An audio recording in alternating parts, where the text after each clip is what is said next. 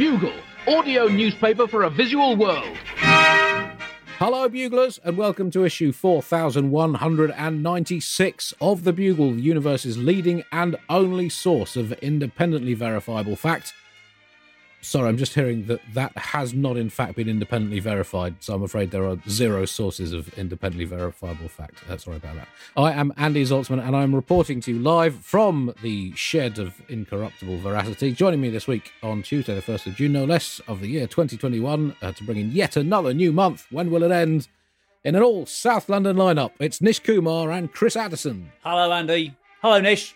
Hello, Buglers. I'm very excited because it's beautiful here, Andy. And in the 26 years of my career, this is the first time I've ever turned up to a professional engagement wearing shorts since I stopped playing fullback for London Irish in 2003.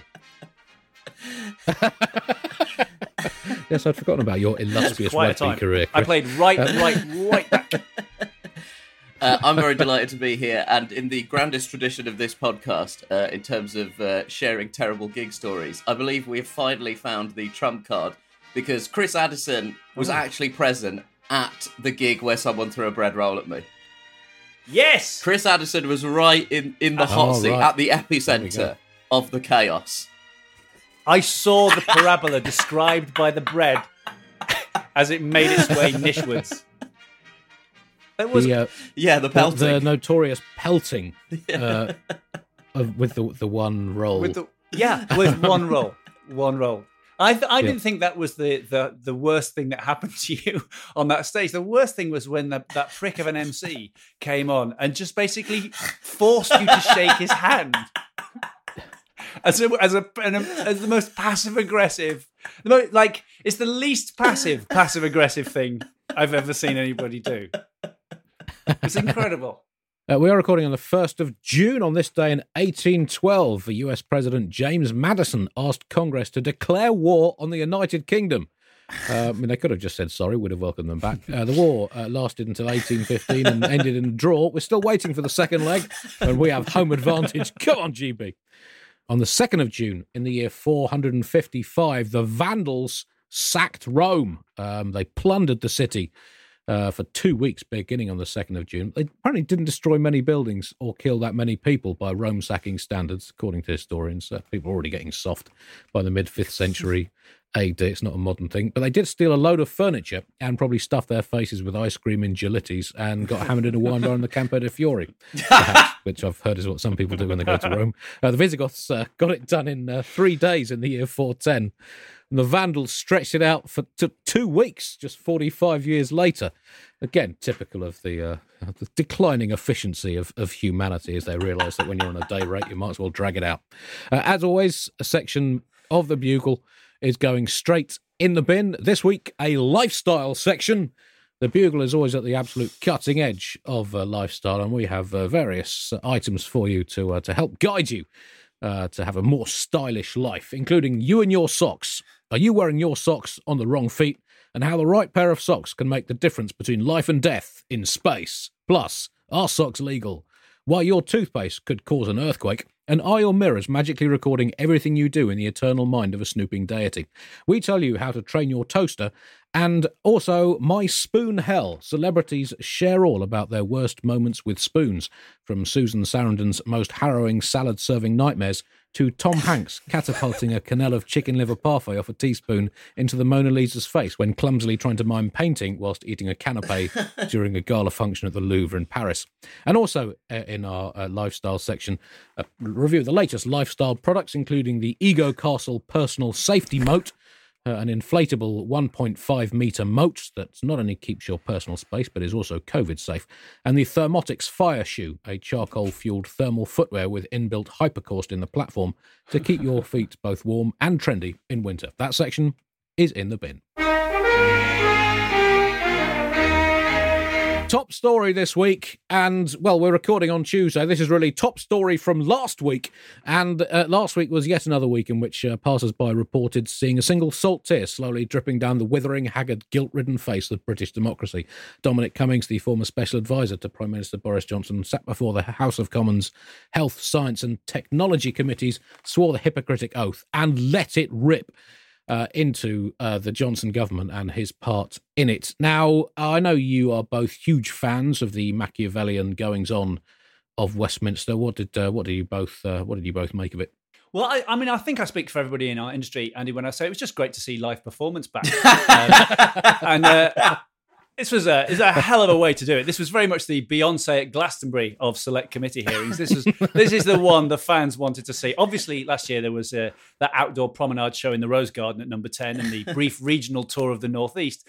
But like the rest of us, Don was clearly itching to get back into a proper performance space. Sure, as with many of the other great comedy characters of our time, there will always be a section of the audience asking, why does it have to be so sweary? But that's just the truth of that character. And boy, did he spend quite a long time telling us his truth. Sporting his traditional look of one of the aliens from Close Encounters has scored a sponsorship deal with Uniqlo, he sat and gesticulated like Jurgen Klopp with a wasting disease as he spent 7 hours detailing governmental failures over COVID. 7 hours, Andrew! Which begs the question, why did he leave so much out? And also, that's a 7-hour chat slagging off the government. That, to me, that he could easily have done that whilst watching a day of cricket. Yeah. And I don't know why that wasn't factored in to make it more palatable. Every so often just wandered off to queue for beer, come back, had another moan.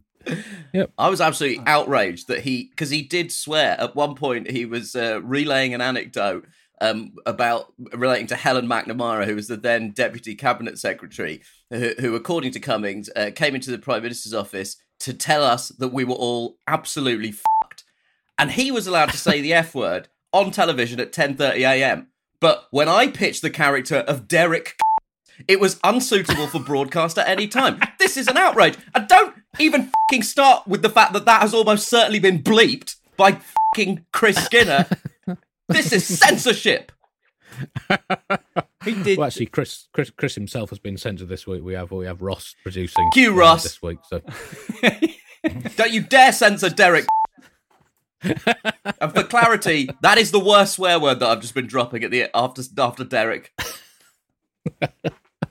I mean, there was this question of whether you believe this was all truth. I mean, I would say it was gospel truth for me, from what Dominic Cummings said, in that some people won't believe a word of it. Some people will believe it is 100% literal fact, and others will believe it's got a few vague facts in it, but is mostly spin just to make the main character look good. I do come at that from an atheist, second-generation lapsed Jewish angle. But people said, this is just another Westminster bubble thing. But surely in this case, the Westminster bubble burst like a festering sore and splattered strangely coloured pus over the entire nation, didn't it? Yeah, I mean, it's hard to view it as a Westminster bubble thing when the Prime Minister's former chief advisor was asked directly if the Prime Minister was a fit and proper person to lead the country through the pandemic, and said advisor simply replied, no. And he then went on to apologise to the public and say that they fell disastrously short of the standards that the public has a right to expect of its government in a crisis like this. And then Cummings tried to push the line that somehow this was all our fault in an oblique way, because he said, in any sensible, rational government, it is completely crazy that I should have been in such a senior position, in my personal opinion. And I guess the obvious conclusion would be that everything in our politics is rotten from top to bottom. But that doesn't mean, just because it's such an obvious conclusion, doesn't necessarily mean that it's correct. However, on this occasion, it is correct. So well done to the obvious conclusion for having the courage once and for all to stand up for itself. It's not a cop drama, after all. The basic summation of what Cummings said is everything we all thought was true was actually true. That Boris Johnson didn't take the pandemic seriously enough initially. And then even after the first wave, even after he caught it and seemingly in an incredibly serious way, didn't take it seriously enough again when the second wave hit in September, October, and didn't give in to scientific advice that he should call a circuit breaker lockdown in October. And that really fits in with everything that we know about Boris Johnson, a man whose personality is basically what would have happened if the ghosts of Christmas past, present and future had turned up to Scrooge's bedroom, but he was out shagging. Cummings also said that in terms of the reaction to the early stages of the pandemic, he said that lots of key people were literally skiing Which I didn't have a problem with that. Sure, that's good practice to be literally skiing for when things then metaphorically went downhill very far. And he added that Johnson was distracted at the start of the pandemic by, hang on, I've got the full list here, his divorce, his engagement, by Carrie Simmons' pregnancy, his new dog, by Donald Trump, by what the papers had written about him, what the papers were going to write about him, his own finances, by writing a book about William Shakespeare, learning the Macarena, a box set of classic episodes of the TV detective show Bergerac, what happened to Amelia Earhart, by finishing a 1986 World Cup Panini sticker album, and by why Michael Gove still had that strange glint in his eye, also distracted by the cold-hearted verdict of history, one slice of watermelon and one green leaf, and then he felt much, much better. So it appears that he wasn't entirely focused on the task in hand. And in many ways, maybe that's a good thing. I mean, do you actually want a Boris Johnson who is focused on the job? Would that not be worse? It's much the best thing that they were all skiing. The bad part was when they all came back from skiing. That was when it all started to unravel for us. He really went for Matt Hancock. Cummings, didn't he? I was in WH Smith's this week. Looking for a copy. All right, big shot. Don't flash it about. Yeah. Oh yeah, I've got the cash. I got a voucher. I've got a voucher for a big bar of dairy milk, free with my Daily Mail. I was in Smith's this week. No, I wasn't looking for that. I was looking for a socially distanced version of Hello magazine called Hello magazine. When I happened to notice May's issue of Entitled Thickie Monthly, and just under a picture of cover star Nadine Dorries holding a book upside down were the words, "This month's quiz, are you Matt Hancock?" So just to check, I bought it. Let me read it to you. Okay. Question 1. You find yourself in Boris Johnson's office in number 10 Downing Street. Opposite you is a talking haystack in an ill-fitting suit with jizz stains by the half-open flies. It asks you if you want to be Secretary of State for the Department of Health. Do you, A, politely decline on the grounds that there may be others better suited to the position since you yourself have the intellectual chops of a turnip with a face drawn on, or B, jump at the chance in the deluded hope that the power you will wield might in some way fill the insatiable black hole in your soul that you first noticed when Emma Swinton, who you'd fancied since year 7, laughed at the Fresh Prince haircut you just got because she once said she thought Will Smith was hot. Question 2. There is a global pandemic. You, a man no one in their right mind would trust to be able to spell PPE, let alone arrange billions of items of it, have to arrange billions of items of PPE. Who do you contact? A company which has made surgical items for the past 7 decades and supplies many of the largest hospitals in the West, or B, some guy called Marco you met on Hugo's stag do who was really hilarious and provided the nurse's costume you made the groom go on a pub crawl in, who will respond to your WhatsApp offer of a contract with a dick pic captioned "Get it up your bum boy," 3 lorry loads of Sainsbury's handle-tie bin bags, and an invoice for £180 million.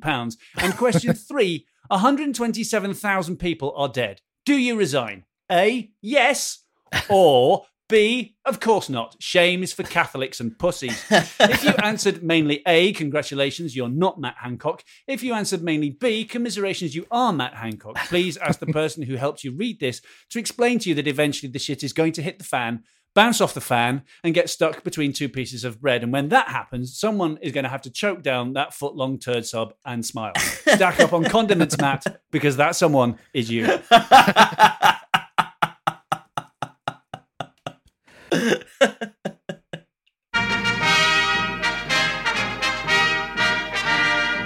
It's time for another quiz now, relating to this. We can never have too many quizzes in the show. You've really got a taste for hosting quizzes, Zolt. Well, born to do it. Bob Dylan, the pop star, turned 80. That's the best description of Bob Dylan I've ever heard. The renowned songsmith was greeted with a wave of goodwill from his many admirers around the world, but let's see how long that lasts. He's in his 80s now. Just wait until he swaps his acoustic walking frame for an electric mobility scooter. It'll be Judas all over again. Scoot fucking fast. So Dylan turned 80, and Dominic Cummings outlined at least 80 ways in which the British political system is deeply inadequate. So to commemorate these 2 historic moments, we have a special free bonus complimentary bugle quiz. Dylan or Cummings? One is the title of a Bob Dylan song, and the other is something Dominic Cummings said or suggested in his select committee evidence. This is an extended version of a thing that was edited to the bones for last week's news quiz. So, Andy, I will not have you turn this podcast into a dumping ground for stuff from other shows. Yeah. You're basically Lenny Bruce reading out a charge sheet at this point. I mean, you wouldn't believe it, but I'd written too much stuff for the radio show. Unbelievable. So tell me, which of these, you can do this at home, write down on a bit of paper. One is a Dylan song, the other is something to do with Dominic Cummings. Select committee testimony. You ain't going nowhere, or you ain't supposed to be going anywhere, you f***ing idiot. Question 2, just like a woman, or just like a shopping trolley smashing from one side of the aisle to the other, which... I'll give you a clue. Were words used by Cummings to describe Johnson's indecisive leadership in the early weeks of the crisis, which slightly raises the question, who was pushing the trolley and what aisle are we talking about? Are we talking about an aisle in a supermarket or the aisle in a church as Boris Johnson tries to find his latest wife? Also, the idea that the shopping trolley was moving suggests that at any point in this process, the wheels have been on.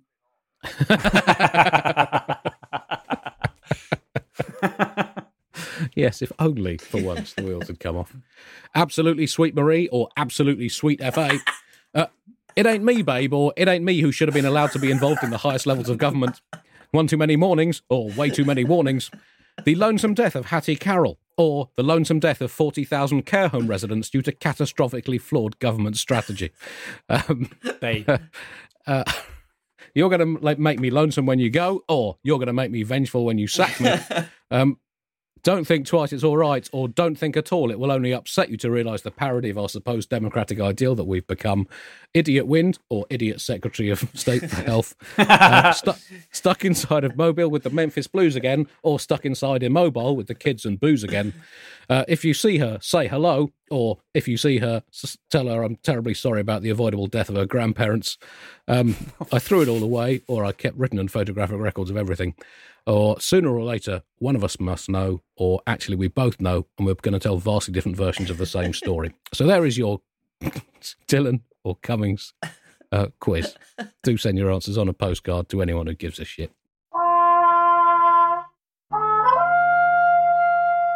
In other Boris Johnson news, he's got married again. I don't know what you put on a wedding card to someone on, was it number 3? Better luck this time, or third time lucky. It was a low-key private stripped-back wedding that got rid of many of the traditional features of weddings, such as even trying to mean what you say in your vows. And of course, there was a lot of Catholics who expressed confusion about how Boris Johnson, the famously twice divorced Boris Johnson, was allowed to get married in Westminster Cathedral, the number 1 ranked Catholic church in the country. I mean, is there any argument for this other than the fact that obviously God doesn't exist? I mean, if he has re-embraced his Catholicism, God help the priest that takes his first confession, because that is going to be one long mother. That's going to be way longer than 7 hours. My God. Well, I think the Catholic Church have got previous on changing their mind about heads of state of Great Britain getting married or not. It didn't work out so brilliantly for them last time round, so maybe they're just trying to, be a bit cannier this time, don't you think? So only 30 people were able to be present at the wedding, which is very sad because it means a number of his kids had to miss out. Some of his children who were there included his 13-year-old son, His Honour Justice Saddleworth, his 8-year-old son, His Honour Justice Bentley, and his 5-year-old daughter, His Honour Justice Wolfe. They aren't actually members of the legal profession, but it's Johnson family tradition to name each child after the judge who gave Boris the super injunction to prevent reporting of the pregnancy.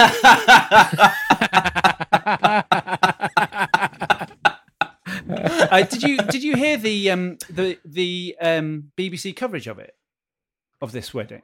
I've avoided it. Okay, I recorded it on my phone.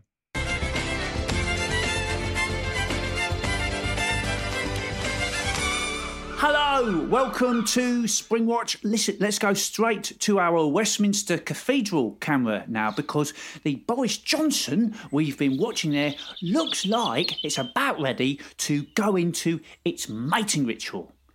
There it is standing with its mate. And interestingly, the Boris Johnson does not mate for life. It says that it's going to. That's how it gets the mates, but it doesn't. Oh, look, it's all starting. Look. Do you, Alexander Boris de Pfeffel Johnson, take this woman, Carrie Alexandra de Pfeffel Simmons, to be your lawful wedded third wife. Well, Mr. Speaker, this is exactly the kind of peremptory question we have come to expect from the leader of the opposition. But do you take her to be your wife? Well, as I have stated repeatedly in the past, I fully intend to take and to make this woman just as soon as the data says that it is safe to do so. Could I have the next slide, please? I now pronounce you man and wife. So here we go. Look at that. You can see that. Look, you see his mating partner has just gone in for the kiss and he's pulled down his flies and he's chasing the bridesmaids all around the cathedral. Isn't that beautiful? It's so rare that you get to witness something like that. We'll be keeping an eye on that mating ritual and we'll go straight back to that camera just as soon as one of the runners has wiped the jizz off. He's had a busy couple of weeks, Johnson, because it wasn't just getting married and having his entire government trashed by his former ally. It was also a report into Islamophobia in the Tory party. Oh, yeah. The report either did or did not show there was institutionalised Islamophobia in the Conservative Party, depending on whether or not you're in the Conservative Party. Boris Johnson issued a trademark apology, or crapology, in which he didn't really apologise. He said, I know that offence has been taken at the things I've said, that people expect a person in my position to get things right, but in journalism, you need to use language freely.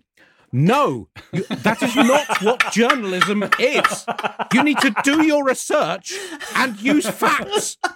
You need to use language precisely, you fucking idiot.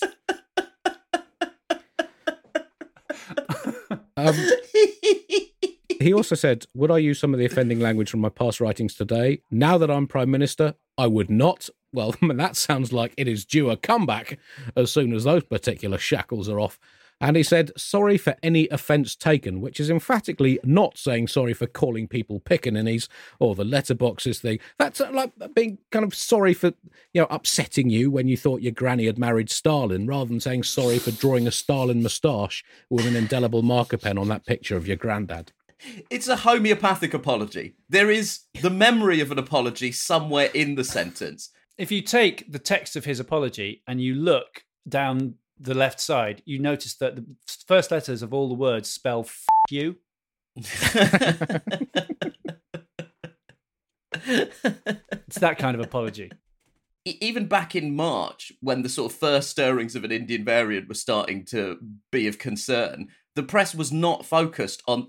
Large sections of the press were focused on me losing my job on the BBC. Well, to them, in March... You are the Indian variant. That's as far as I'm concerned. That's the only concern. I am the Indian variant that large sections of the British media were worried about earlier in this year, when they should have been worried about the Indian variant that is now possibly going to drive us into lockdown 3, the lockdowning. Yeah, and the one that will be some sort of new bowling technique that will hit us later in the summer.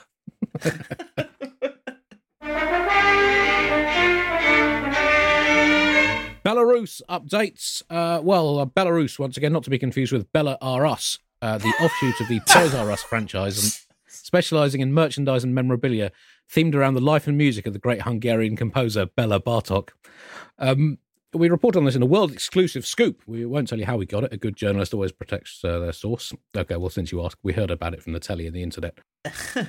By happy coincidence for the obsessive aeroplane collector Lukashenko, whose latest acquisition contained dissident journalist Roman Protasevich and his partner Sofia Sapega, who have since been, paraded on television in a coercedly filmed confession, which is not a good look, really, is it, when you're trying to project democracy and rectitude to the world, which is emphatically what Lukashenko is not trying to do. Well, do you know what? I know this is not popular, but in many ways, I feel this is Roman Protasevich's own fault, right? Sure, he's a heroic figure who spent all the years of his short life fighting bravely to free his fellow countrymen from the tyranny of Europe's last dictator, but he's 26! I remember my 20s just about, and I can't believe he's got the energy. I mean, you have a lot of energy when you're that young, but you spend most of it, if I recall correctly, judging bars on whether or not they sell cocktails by the jug, screaming in impotent fury at mortgage adverts on the telly, doing everything you can to get out of headlining the Student Union Comedy Night at Kingston University, spending 13% of your life drunk on the night bus and spending 78% of that time saying you're never getting a night bus again. You save trying to overthrow dictators until your 30s when all your friends are having babies and you're at a loose end because no one wants to go to karaoke with you anymore. He just walked into it. The UN Civil Aviation Agency has said it's going to launch a fact-finding investigation into Lukashenko's actions, asking if there was a breach of international aviation law. Let me save them a job here. Yes. I'm pretty sure if I call in a bomb threat on a plane because I have a beef with one of the passengers, I'm going straight to Guantanamo faster than you can say the phrase Civil Aviation Authority. He's not been without his apologists. He has been defended by, can you guess? That's right, Putin? Vladimir Putin. Yes! Yeah, Vladimir Putin. Hole in one, Addison. Oh. Putin was in talks in Sochi with Lukashenko this week and described the protests that have been happening across parts of Eastern Europe at what Lukashenko's been up to as an outpouring of emotion, that is not a correct way to characterize protests about a world leader forcing a plane to land so that they could grab a dissident. That is describing the audience at the end of a Pixar movie. Also, at this point, Vladimir Putin is effectively the Johnny Cochran of white people. If he is defending you, there is a chance you are going to look guilty as Michael O'Leary, you know him, who runs Ryanair? Indeed, I do. Called it piracy. How bad does something have to be before the head of Ryanair thinks it's a bit much? That's like Henry VIII accusing someone of having commitment issues, or George Galloway telling somebody they look ridiculous in that hat. I've flown on Ryanair. I've experienced what Michael O'Leary deems to be seats. Yeah. Unbelievable. Can I sit down for an extra $5? Sure. Yeah. Sure, man.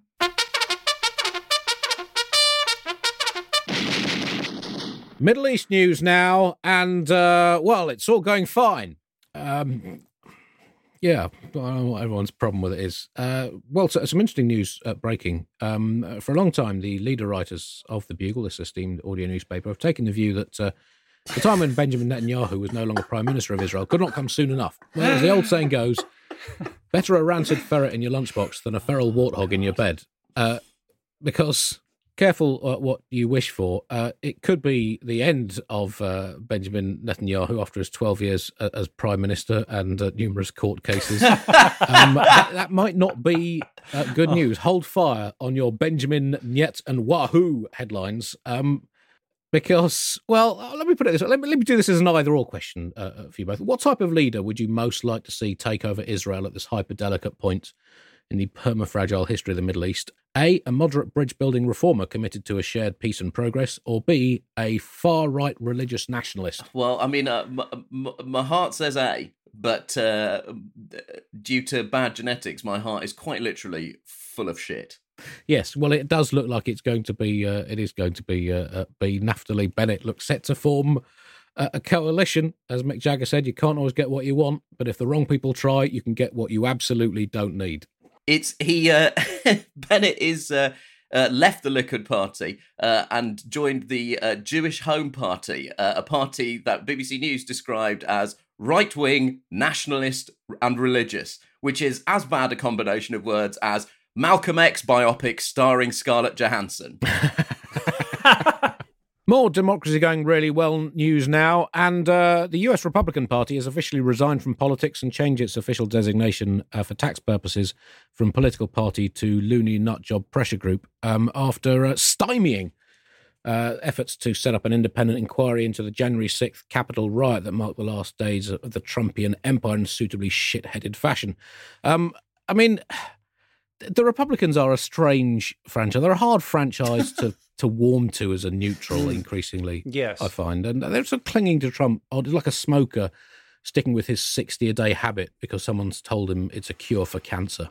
Well, it's been a terrific week, I think, Andy, for the party now officially to be known as the Republicans under the leadership of Mitch McConnell. What a guy that guy is. Ambition Ambition f***ed spite, and he was born.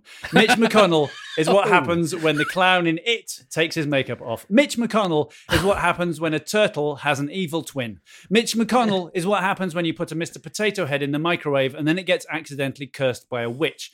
The GOP, or gaggle of pricks, prevented a commission on the January 6th attack on the Capitol being convened, which would have been modelled on the commission which looked into the September the 11th attacks. But quite rightly, the Republicans have pointed out that those were terrorist in nature, and in present-day America, breaking into the seat of the nation's government, dressed in bulletproof vests, carrying guns and bag ties, hell-bent on lynching the Vice President and the Speaker of the House of Representatives, doesn't quite qualify as terrorist activity. So I thought it would be useful at this juncture just to have a look at what does qualify right now. So here is a comprehensive list of everything considered legitimate terrorist act in contemporary America. Not knowing the words to Take Me Out to the Ball Game, suggesting Bradley Cooper was miscast in A Star is Born, shitting in the water of the Splash Mountain ride at Disneyland, serving a salad that comes in at under 1,200 calories, designing a decent fucking airport, pouring boiling water on tea rather than leaving a bag next to a mug of lukewarm water and just, I don't know, hoping, not liking Hamilton, putting day, month and year in a logical order, being black within 200 yards of a police officer. That is the lot. Beyond that, go for your life.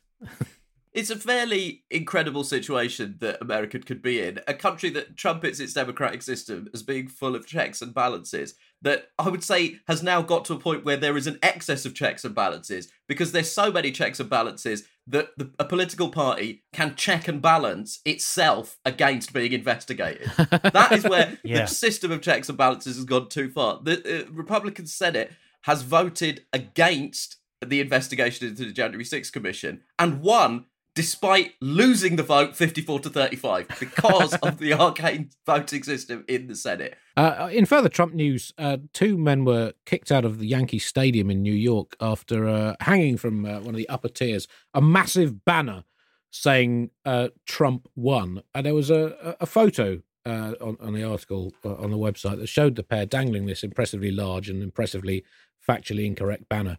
Whilst below them, a man flipped them a double bird whilst wearing a shirt with the word judge on the back, which I think if you had to summarise the history of the 2020 election in one single picture, I think that this would be it.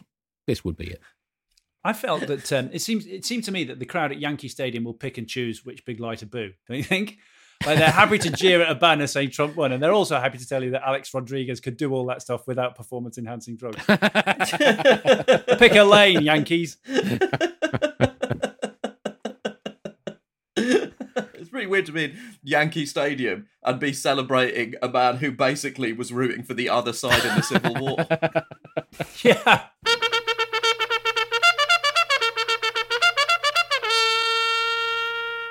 Humanity versus mice news now, and I love the smell of napalm in the morning, especially when I've been up all night listening to the sound of mice scuttling around under the floorboards. It's napalm the mice time in Australia. A horrific plague of mice has struck parts of Australia, and for those who've not seen the footage, it basically looked like Beatrix Potter was let loose with some CGI special effects after 5 bottles of cheap schnapps. It's absolutely horrific quantity. And it's amazing, isn't it, that, you know, the traditional Australian natural terrors that you put in ascending order of dangerousness, you know, the crocodile, the shark, the box jellyfish, the unnecessarily deadly snake. I mean, what the is the point of having enough venom to kill 100 people in one bite? The Tyrannosaurus koala, the saber-toothed platypus, Glenn McGrath, and that tiny little spider. They've now all been overtaken by the mouse. And, I mean, I guess, you know, in Britain we like to root for the underdog, root for the little guy, so we should be cheering the mice on, I guess. But, it doesn't sit well with me. I'm not a mice fan. No, well, you know, as you refer there, once again, like we find that Australia has a very weirdly specific set of skills and failures. when it comes to dealing with animals. Like great big terrifying things, no problem. Crocodiles, easy. They're just shoes I've not worn yet. Box jellyfish, get your Speedos, mate. We're going surfing. Redback spider, see if you can find me another, then I can give them to me ma as a pair of earrings. But rabbits, build a fucking fence. Mice, struth, I'm losing my shit here. Yet again, the people of Australia seem genuinely staggered by the idea that if you introduce a non-Indigenous animal which hasn't evolved to take a carefully balanced place in the local ecosystem, it is likely to run amok and take over in a fairly unhelpful way, like a Nazi party planner at a bar mitzvah. And when I say the people of Australia, I mean the white people of Australia. The original inhabitants are very au fait with the idea that if you let in a bunch of things from Britain, it's not going to go terribly well for the ones that are already there. The same thing happened to the Maoris of New Zealand, the tribes of South Africa, and the hosts of late-night talk shows in America. I didn't realise that this is like something that happens semi-regularly in Australia. Yeah. Just sort of every 8 or 9 years, there's a plague of mice in some part of Australia. I didn't realise it was part of one of the many grand traditions of Australia, like being good at sport or racism. It's genuinely amazing, and they were estimated to have caused $100 million in damage to crops and grain stores, and people setting traps are catching between 500 and 600 mice per night. At what point do we just have to declare Australia as being a mouse republic? That brings us to the end of this week's Bugle. A joyous week for all humanity, I'm sure you will agree. Thanks very much for coming on. Have you got any shows to plug? I am touring next year from Wednesday, the 2nd of February 2022, for a period of time that is Googleable. So please buy tickets, and I also have 2 albums of me doing stand-up comedy that are available on the internet. Good. That cuts out all white men over 40 from being able to access any of that information and stuff. Sure, that's the way you should be selling it. My show Breeders is on, the new series is on Sky now. There's an episode out every Thursday at 10, I think, but you can watch the whole thing and the first season on Catch Up on Sky or on Now TV, which has changed its name to Now for reasons that entirely escape me. You can hear this current series of the News Quiz on the BBC website, and At the Last episode is coming up later this week. And if you're a cricket fan, I will be talking numbers from Wednesday morning this week for a lot of the summer. We'll be back next week with the Bugle, which is currently migrating day by day from the start of the week to the end. We recorded Monday last week, Tuesday this week. We're going for a Wednesday, then a Thursday, then a Friday record, and what I believe may be a podcasting first. But we will be back next week. Until then, goodbye.